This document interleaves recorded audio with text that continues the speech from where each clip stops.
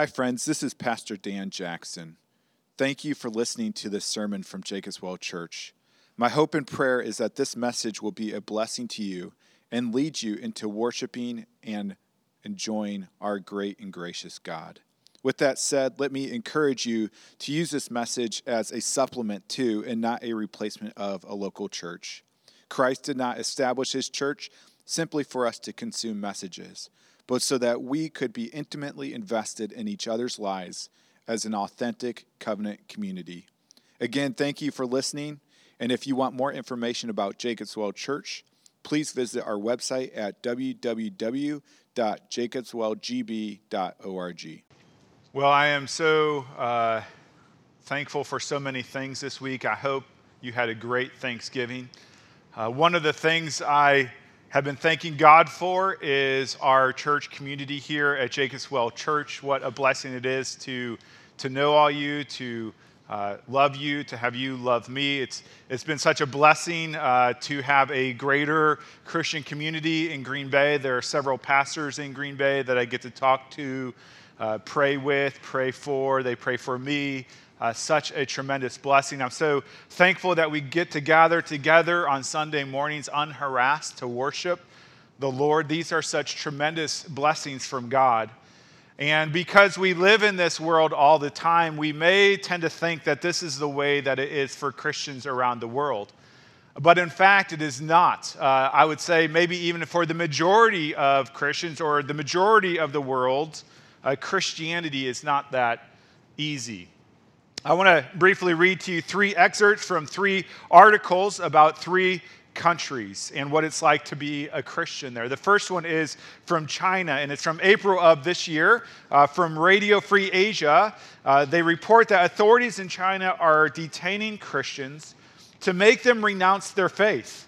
According to the report, a member of one of the house churches said that he was held in a facility run by the government, and he was held in a room without windows for 10 months. Not 10 days, but 10 months. And during which time he was beaten, verbally abused, and mentally tortured by the staff. The article continues and says that Christians are subject to various methods of discrimination and persecution in China. Christians often complain of the closure of churches, bans on the sale of Bibles, the removal of crosses, and the arrest of priests and worshipers. Reports also suggest that there are plans to contextualize the Bible and for Christian preaching to be adapted to include the core values of socialism.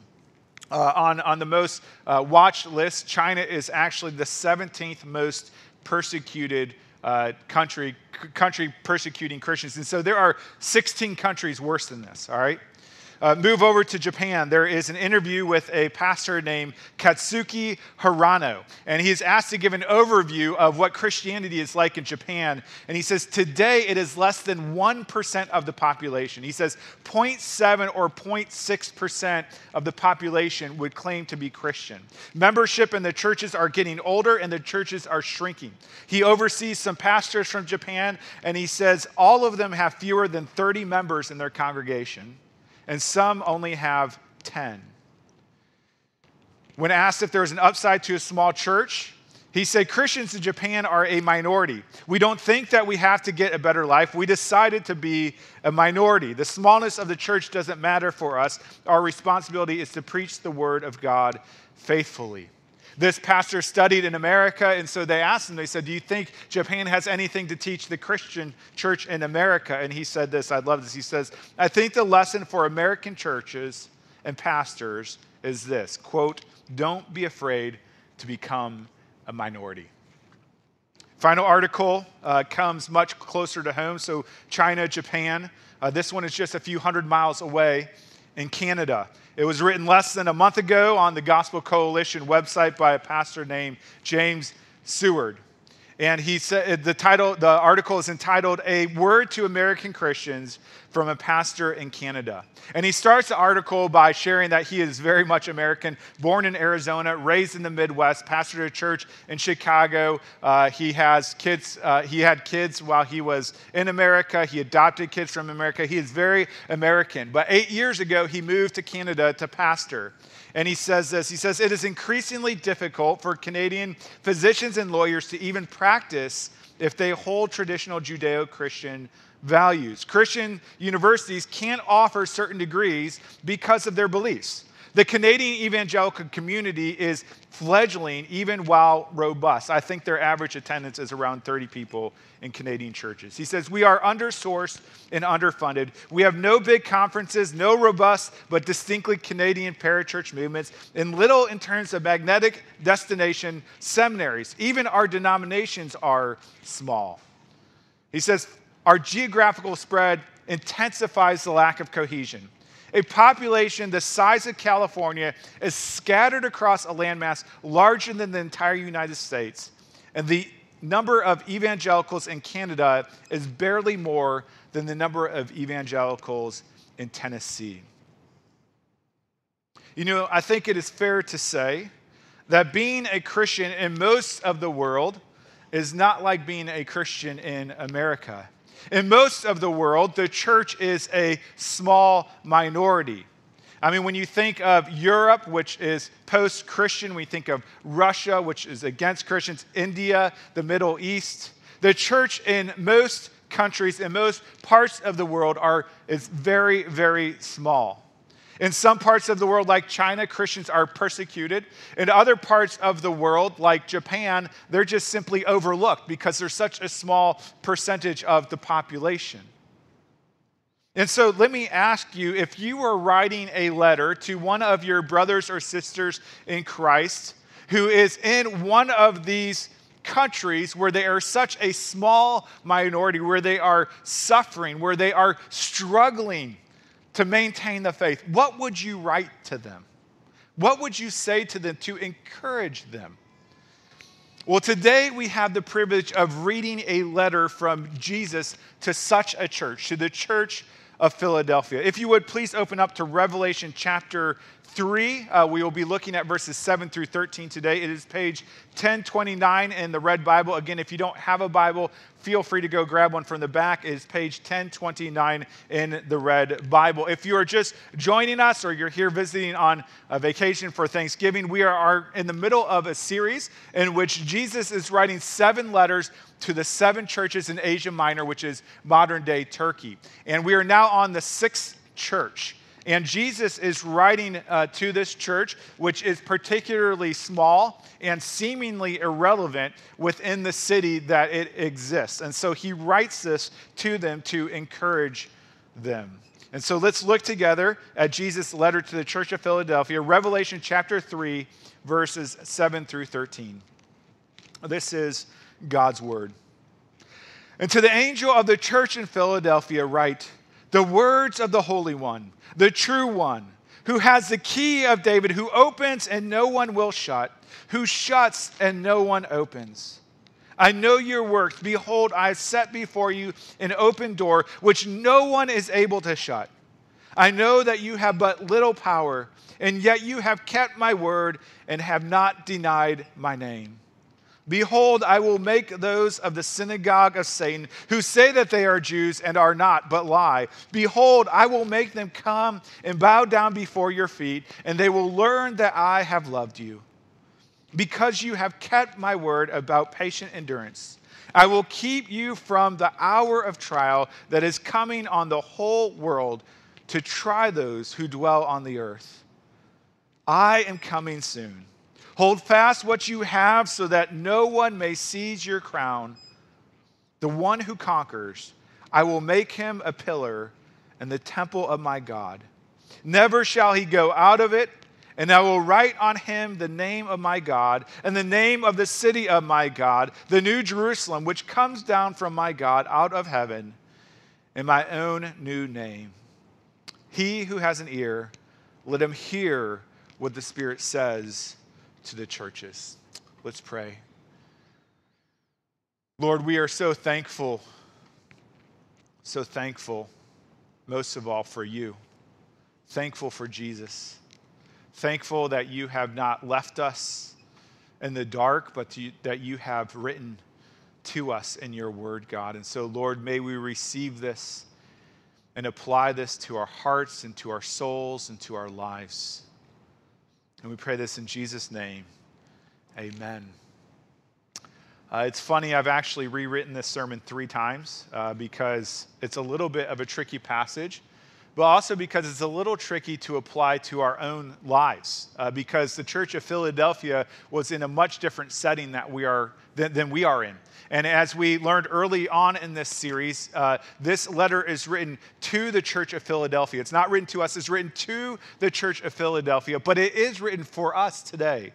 And so as we dive into this passage, I think the question becomes for us is how do we apply this passage? How does this passage apply to us? And there are 4 ways I think this passage is pertinent to us. The first is this. It is a great reminder to us that there are many Christians throughout the world who are extreme minorities, who are suffering and who are persecuted. And so the things that we hear in Jesus' letter to the church in Philadelphia, we can encourage our brothers and sisters in Christ with around the world. The second way that this letter to the Philadelphians is helpful to us is that even though right now there are still a lot of Christians in America, I think around 25% of Americans would say that the Bible is the literal word of God.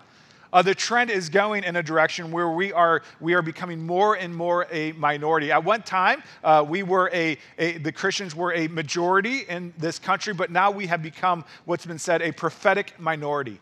And so our beliefs and our practices are becoming less and less popular in this community. And so this letter helps instruct us how to grow small faithfully for Jesus.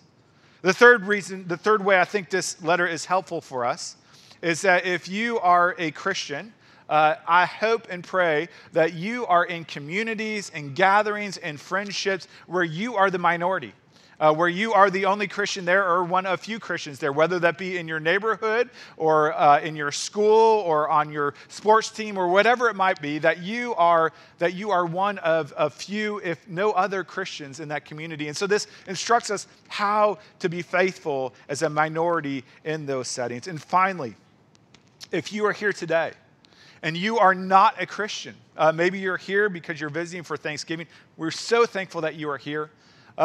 This letter helps remind us, will help show you why would someone want to be a Christian if it tends to bring more ridicule and shame to those who believe and follow Christ. And so we are going to go through this letter to the Philadelphians and answering those questions as we go along. And if you remember what we've said as we've looked through these 7 churches and these 7 letters to 7 churches, each of these is kind of like a spiritual check-in by Jesus, who is the great physician of our souls. And as he checks in on these churches, he praises them for what they are doing well.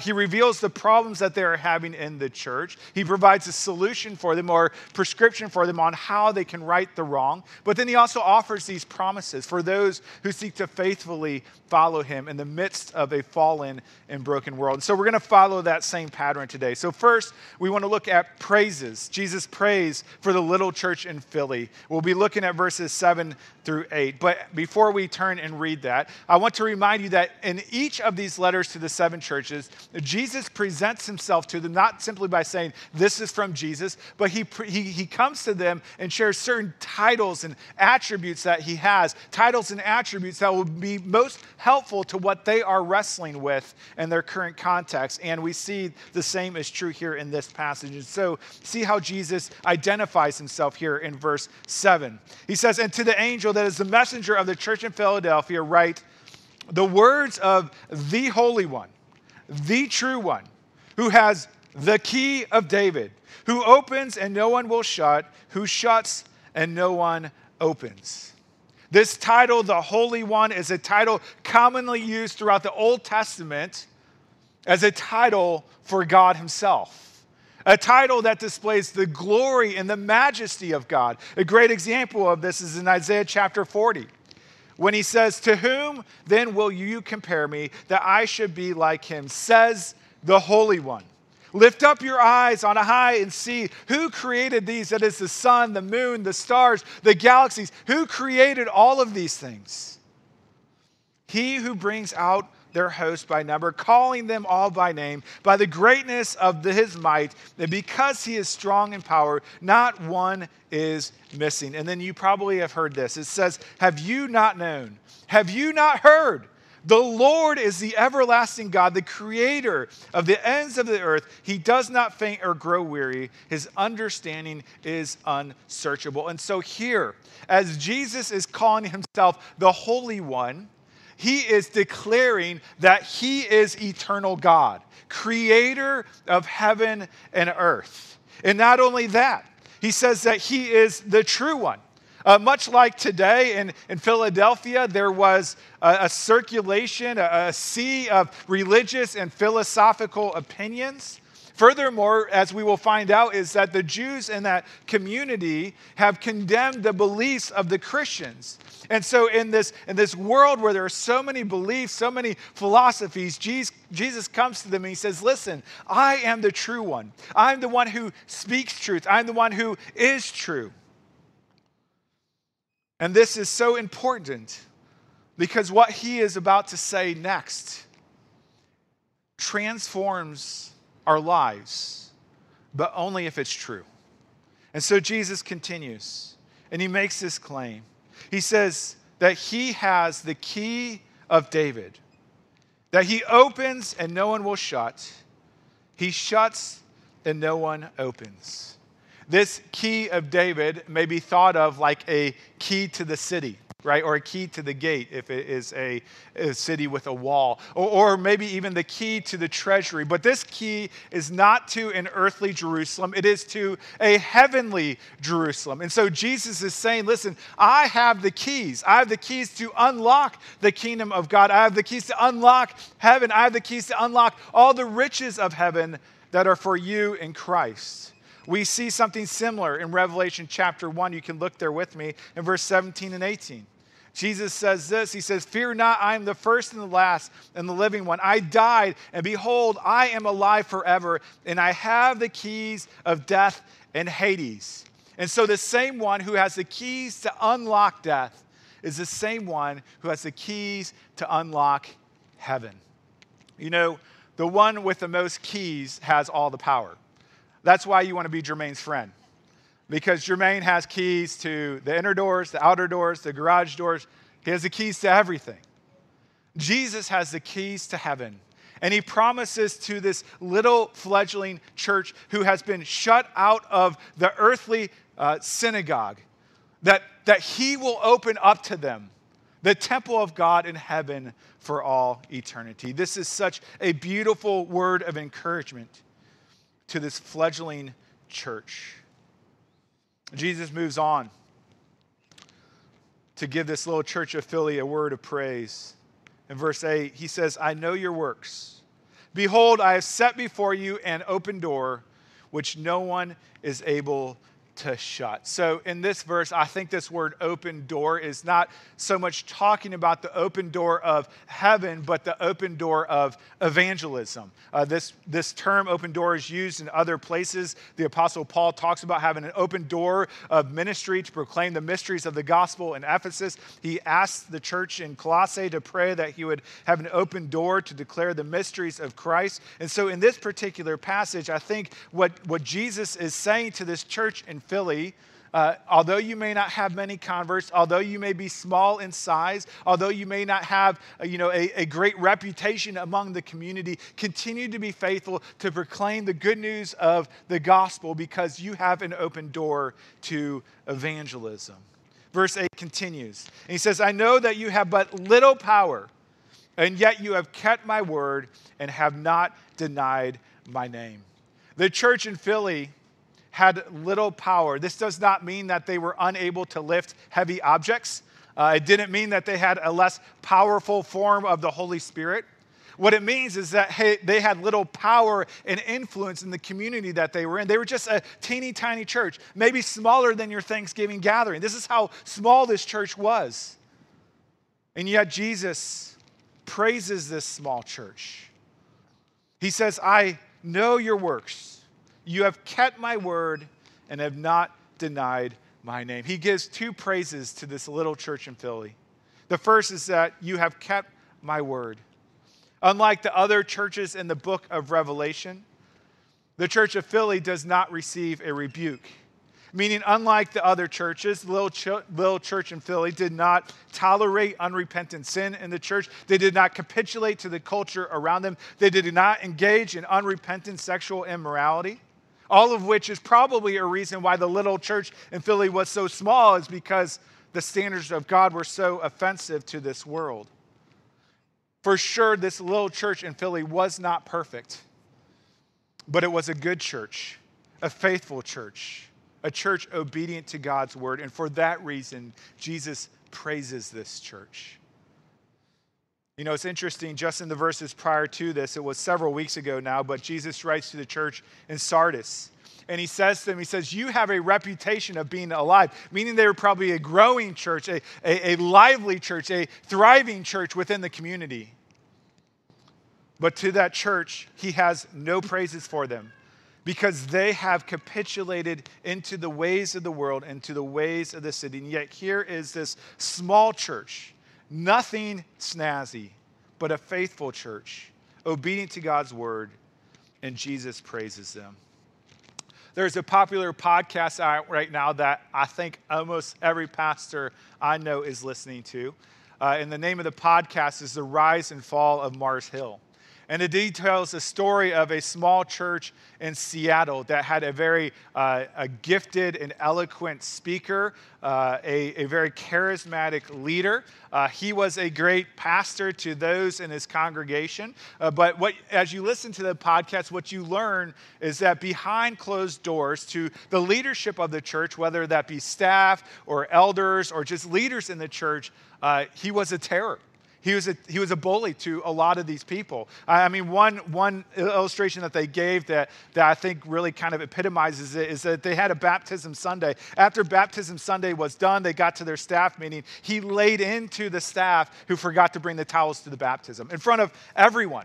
Anyone who would oppose him would get fired or dismissed or brought up on charges of insubordination, because his way was the right way and everyone else had to get out of the way. And so what you find as you listen through this podcast is that all of these people seem to try to sound an alarm, right? Saying, hey, this is not okay, this is not good. And as they sound the alarm, nobody listens. And the reason why nobody listens is because the church is just getting bigger and bigger and bigger. And since the church is getting bigger, it must mean that they're doing things the right way. But of course, they didn't. And it imploded. Jesus removed their lampstand. To my knowledge, Jesus never ever praises a church in the New Testament for being big or for being small.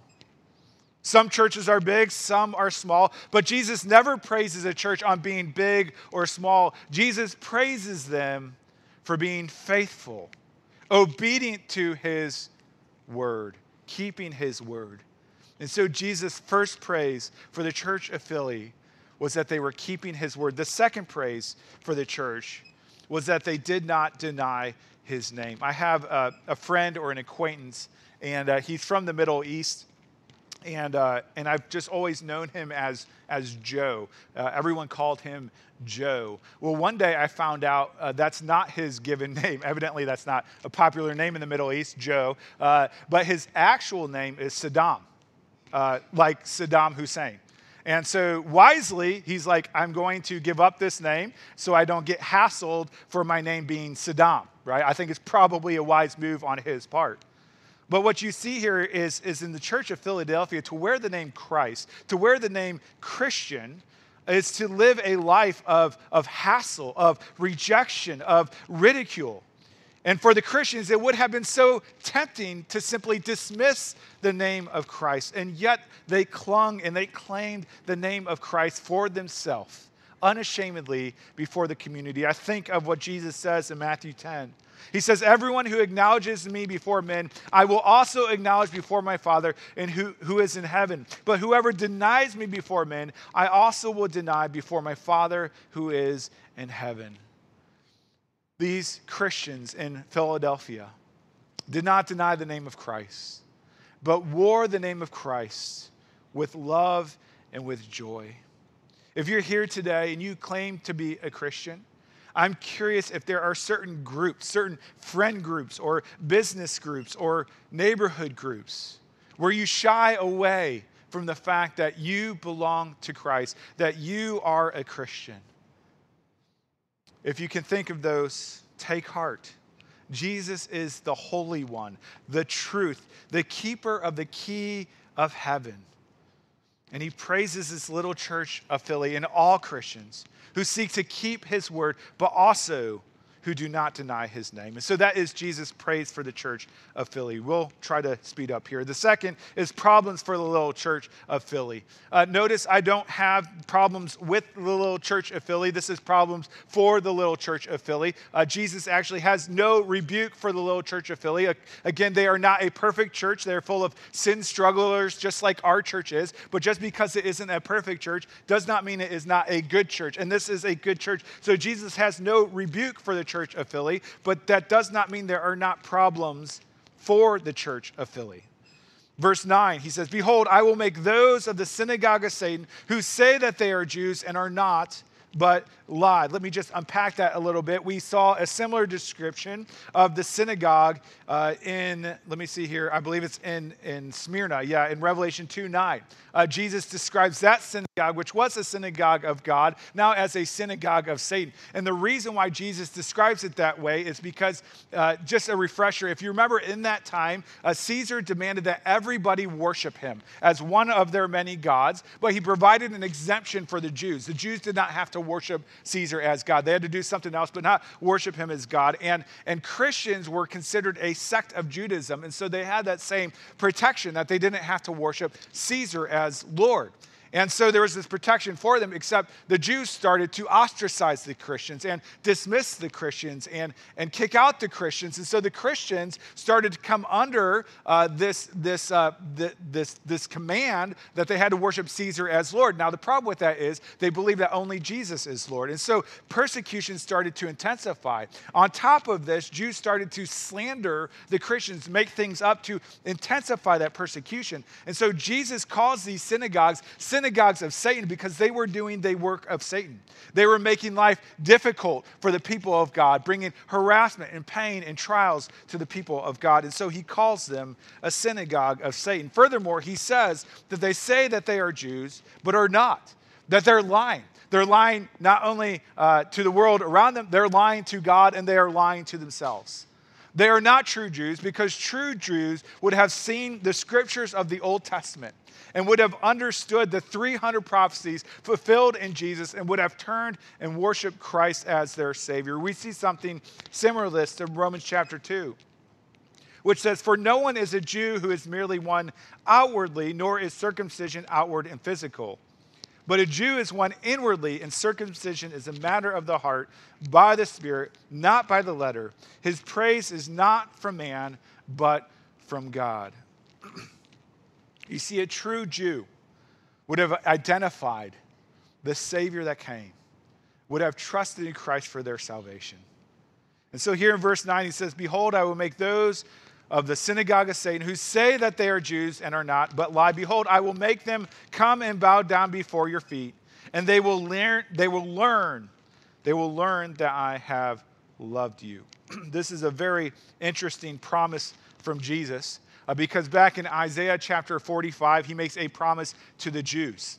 And he says to the Jews, to Israel, he says, listen, all of the kings and all the powerful people from all around the world, all these Gentiles, which are non-Jews, one day will testify that your Lord, the Lord is God, and that you are his people. He says this promise to the Jews, but now he is flipping this promise. Instead of promising it to the Jews, that the Gentiles would come and acknowledge that they are the beloved of the Lord, now he is promising this to a Gentile church, which probably also has Jews in it as well, but he is promising it to his new people, his continued people, the church, and he's saying, listen, there is a day coming, you Gentile Christians, in which the Jews will bow down and they will know that I have loved you. I don't know if you have... I'm guessing you have seen the movie Cinderella.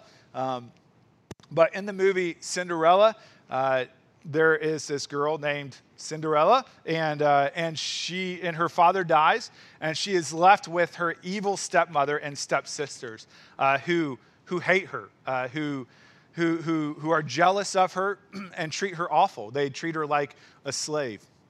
Well, one day, the king throws this great ball, trying to find a wife for his son, the prince. And the letter goes throughout the kingdom, and the letter comes to Cinderella's house, and she is so excited to go to the ball. Maybe she could fall in love with this prince, but her evil stepmother basically makes it impossible for her to go. Well, a little bit of magic happens, and she makes it to the ball in a beautiful dress with beautiful shoes and a beautiful carriage, and she gets there, and the prince locks eyes with her, and no other woman in the room matters. And he spends the entire night with her, dancing with her, and he falls in love with her. But then she has to run away because, as you know how the story goes, it's about to turn midnight, and her dress will turn into rags, and her carriage will turn into a pumpkin. And so she runs off, and she leaves the glass slipper behind. Well, the Duke is assigned to go and take this slipper around and try it on all of the maidens of the kingdom to see who wore this glass slipper, that he may bring her back to the prince, that the prince might marry this woman. Well, he comes to Cinderella's house, and I think she gets locked up in the closet. I can't quite remember how it goes, but there are the evil stepsisters, and their feet are too fat to fit in it, although they try very hard to do it. And as this Duke is getting ready to leave with the glass slipper, Cinderella breaks out of the closet, and she's like, "Can I try it on?" And so he starts to walk back in, and as he's walking towards Cinderella, the evil stepmother trips him, and the glass slipper breaks, and everyone is destroyed, and the Grand Duke is just fretting over this. And then Cinderella pulls out a glass slipper, and she says, "Maybe this will do." And she tries it on. And they rejoice, and the Duke whisks her back to the castle, where she is married to the prince. And then the last scene of that movie is her and the prince are coming out of the castle. They are getting into the carriage, and they are in a parade of people who are all acknowledging that she is the beloved of the prince. See, here's the great promise for the church in Philly and for all Christians today, that while the world may dismiss your love for Jesus or marginalize your love for Jesus or even shame you for your love of Jesus, there is a day coming in which all will know that Jesus is King and that you are his beloved bride, for he has set his love upon you. Jesus does not minimize the problems for the church in Philly, but he points them forward to the eternal kingdom that is to come, in which they will live forever as the beloved bride of Christ. He continues in verse 10 to show us he's not just aware of the problems Philly is going through, but also the problems Philly will go through. Verse 10, he says, "Because you have kept my word about patient endurance, I will keep you from the hour of trial that is coming on the whole world to try those who dwell on the earth." This term, patient endurance, means to hold up under pressure. And he's saying, because you have been faithful in the midst of suffering, I will keep you from the hour that is to come. Now, there's a lot of controversy and debate about what this means. This could mean keep you from, as in remove you, or it could mean keep you through the hour of trouble. There's debate on whether the hour is something that these Christians experience in Philadelphia, or if it is an hour that is yet to come when Jesus returns. But whatever you think about this, whether you believe that Jesus keeps you through the trial or from the trial, if the hour already happened for the church in Philadelphia, or if it is to come, what we can agree upon is the promise that Jesus is giving here is to protect his people, that he will keep them either from the trial or through the trial. And we experience that on a daily basis as Christians, that we go through trials in this life. Sometimes Jesus keeps us from the trial. He removes us to let the trial pass by us, but sometimes he puts us in the trial and keeps us through the trial to himself. And so this is the promise Jesus has for them, that he will keep them even in the midst of suffering. The prescription for the little church in Philly. This is the third point, and this will be quick. Verse 11, he says, "I am coming soon. Hold fast what you have, so that no one may seize your crown." You know, this little church is probably feeling discouraged. They're feeling like they can't hold on much longer, that they can't stay true to the faith, that there's so much pressure to accommodate to the world around us. And Jesus says, hold on. I think of those videos that I've seen. I think I've seen several of them where floodwaters rise and there's a person trapped in a tree holding on to the tree until the rescuer comes to save them. In the same way, Jesus is saying, hold on to your profession of faith. Hold on to the hope of heaven. Hope on to me because I am coming. I will be there soon. So hold on.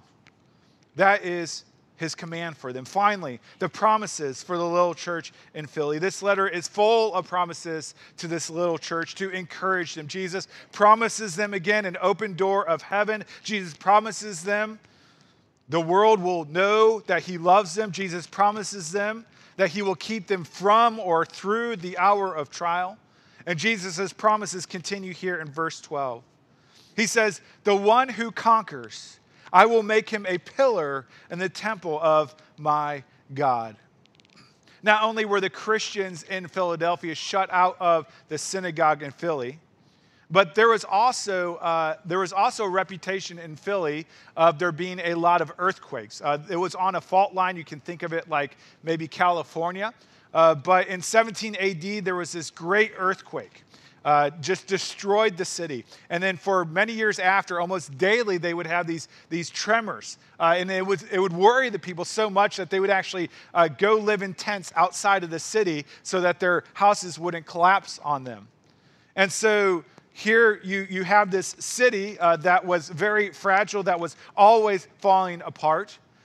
And Jesus says to this city is that I will make you a pillar in the temple of God. If you go back and look at the ruins of almost any city, you will see the things that are still standing are typically the pillars. This is actually from the city of Philadelphia, these huge pillars that are remaining. Now, to be fair, I don't think these pillars existed in the day when John wrote it, but it makes the point that pillars are the things that continue to endure for a very long time, even when the city crumbles. And so the promise that Jesus is giving in this passage to this little church in Philadelphia is that although you may be shut out of the synagogue, although the world around you may be falling apart physically and spiritually, I am giving you this promise that you shall be forever in the temple of God, enjoying your God as a pillar in the temple of God. And that's why he continues and says, never shall he go out of it.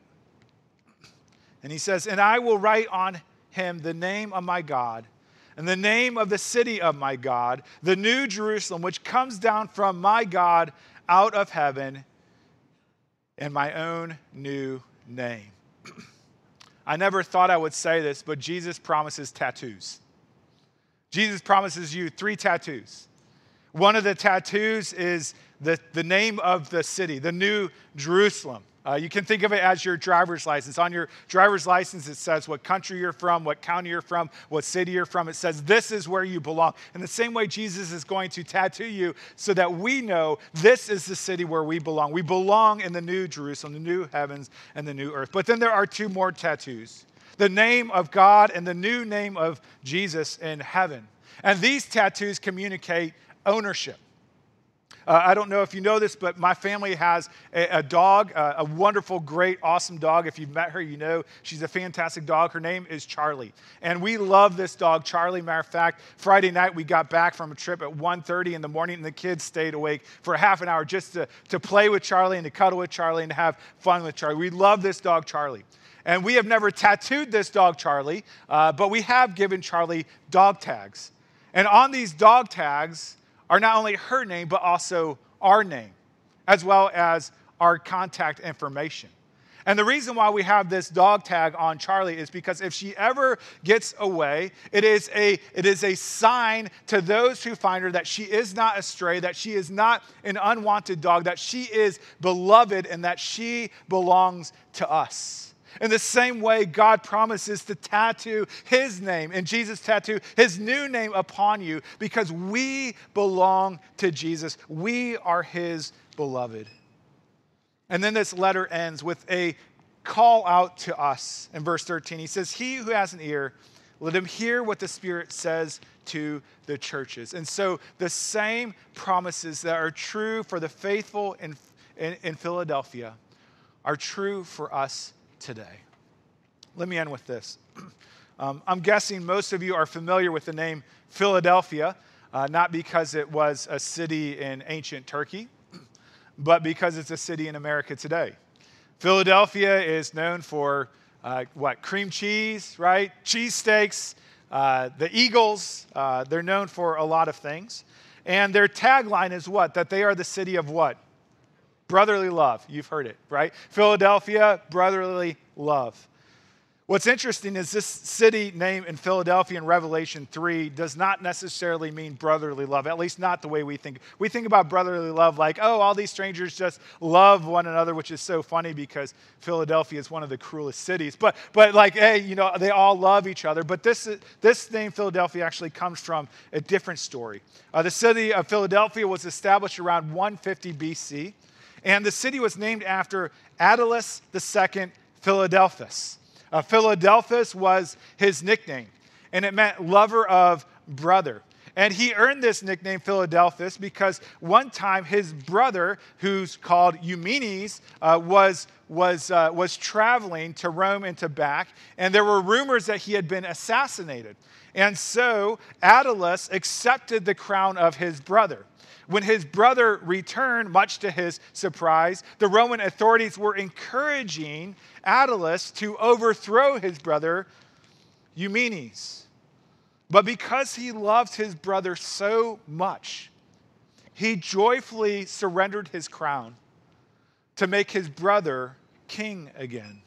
This devotion, this love was so overwhelming to the watching world that they gave him this nickname, Philadelphus, from which the city was named Philadelphia, lover of brother. If you're here today and you're not a Christian, and you wonder, why would someone follow Jesus? Why would someone be a Christian if it means that there's potentially more suffering, more pain, more hardship for doing so? Well, the reason why we want to be Christians, the reason why we want to follow Jesus and love Jesus is because we have a greater brother. We have a great big brother who gave up his crown in heaven, who gave up the throne of heaven to come into this world, to be persecuted, to be slandered, to be hated, even to be murdered. And he did this to take on our sin upon himself, to pay the penalty for our sin. And he rose on the third day to not only give us newness of life, but to give us the hope of heaven, where there will be no more suffering, there will be no more pain, but only glory with him for all eternity. And so the simple reason why we would follow Jesus, even if it causes more suffering, is because Jesus is greater than any earthly comfort. Jesus is greater than every earthly comfort put together. And Jesus will be our eternal comfort in heaven. Let's pray. Lord God, we pray for the little churches throughout the world, the ones who are struggling, the ones who are persecuted, the ones who are hated and marginalized, God. Lord, we pray this Sunday that they would be encouraged by the truths that we've studied today, Lord. That they are your beloved, that you have for them an eternal destiny that far outweighs any suffering in this world. Lord, as we continue to live out our faith in this world, even if our world, our country becomes more hostile to our faith, God, pray that we would be faithful to you, knowing that this world is but a vapor and eternity is filled with glory. May we be faithful to you. Strengthen us, we pray. Lord, as we turn to your table, we are reminded that you don't always bring us out of suffering, but sometimes you bring us through suffering, as you brought your Son through suffering for the purpose of redemption. And so, God, even as we take of these elements, let it be a reminder for us that you promise us that in this world we will have troubles, but the good news is that you have overcome the world. Remind our hearts of this as we feast on your supper. And we pray this in Jesus' name. Amen.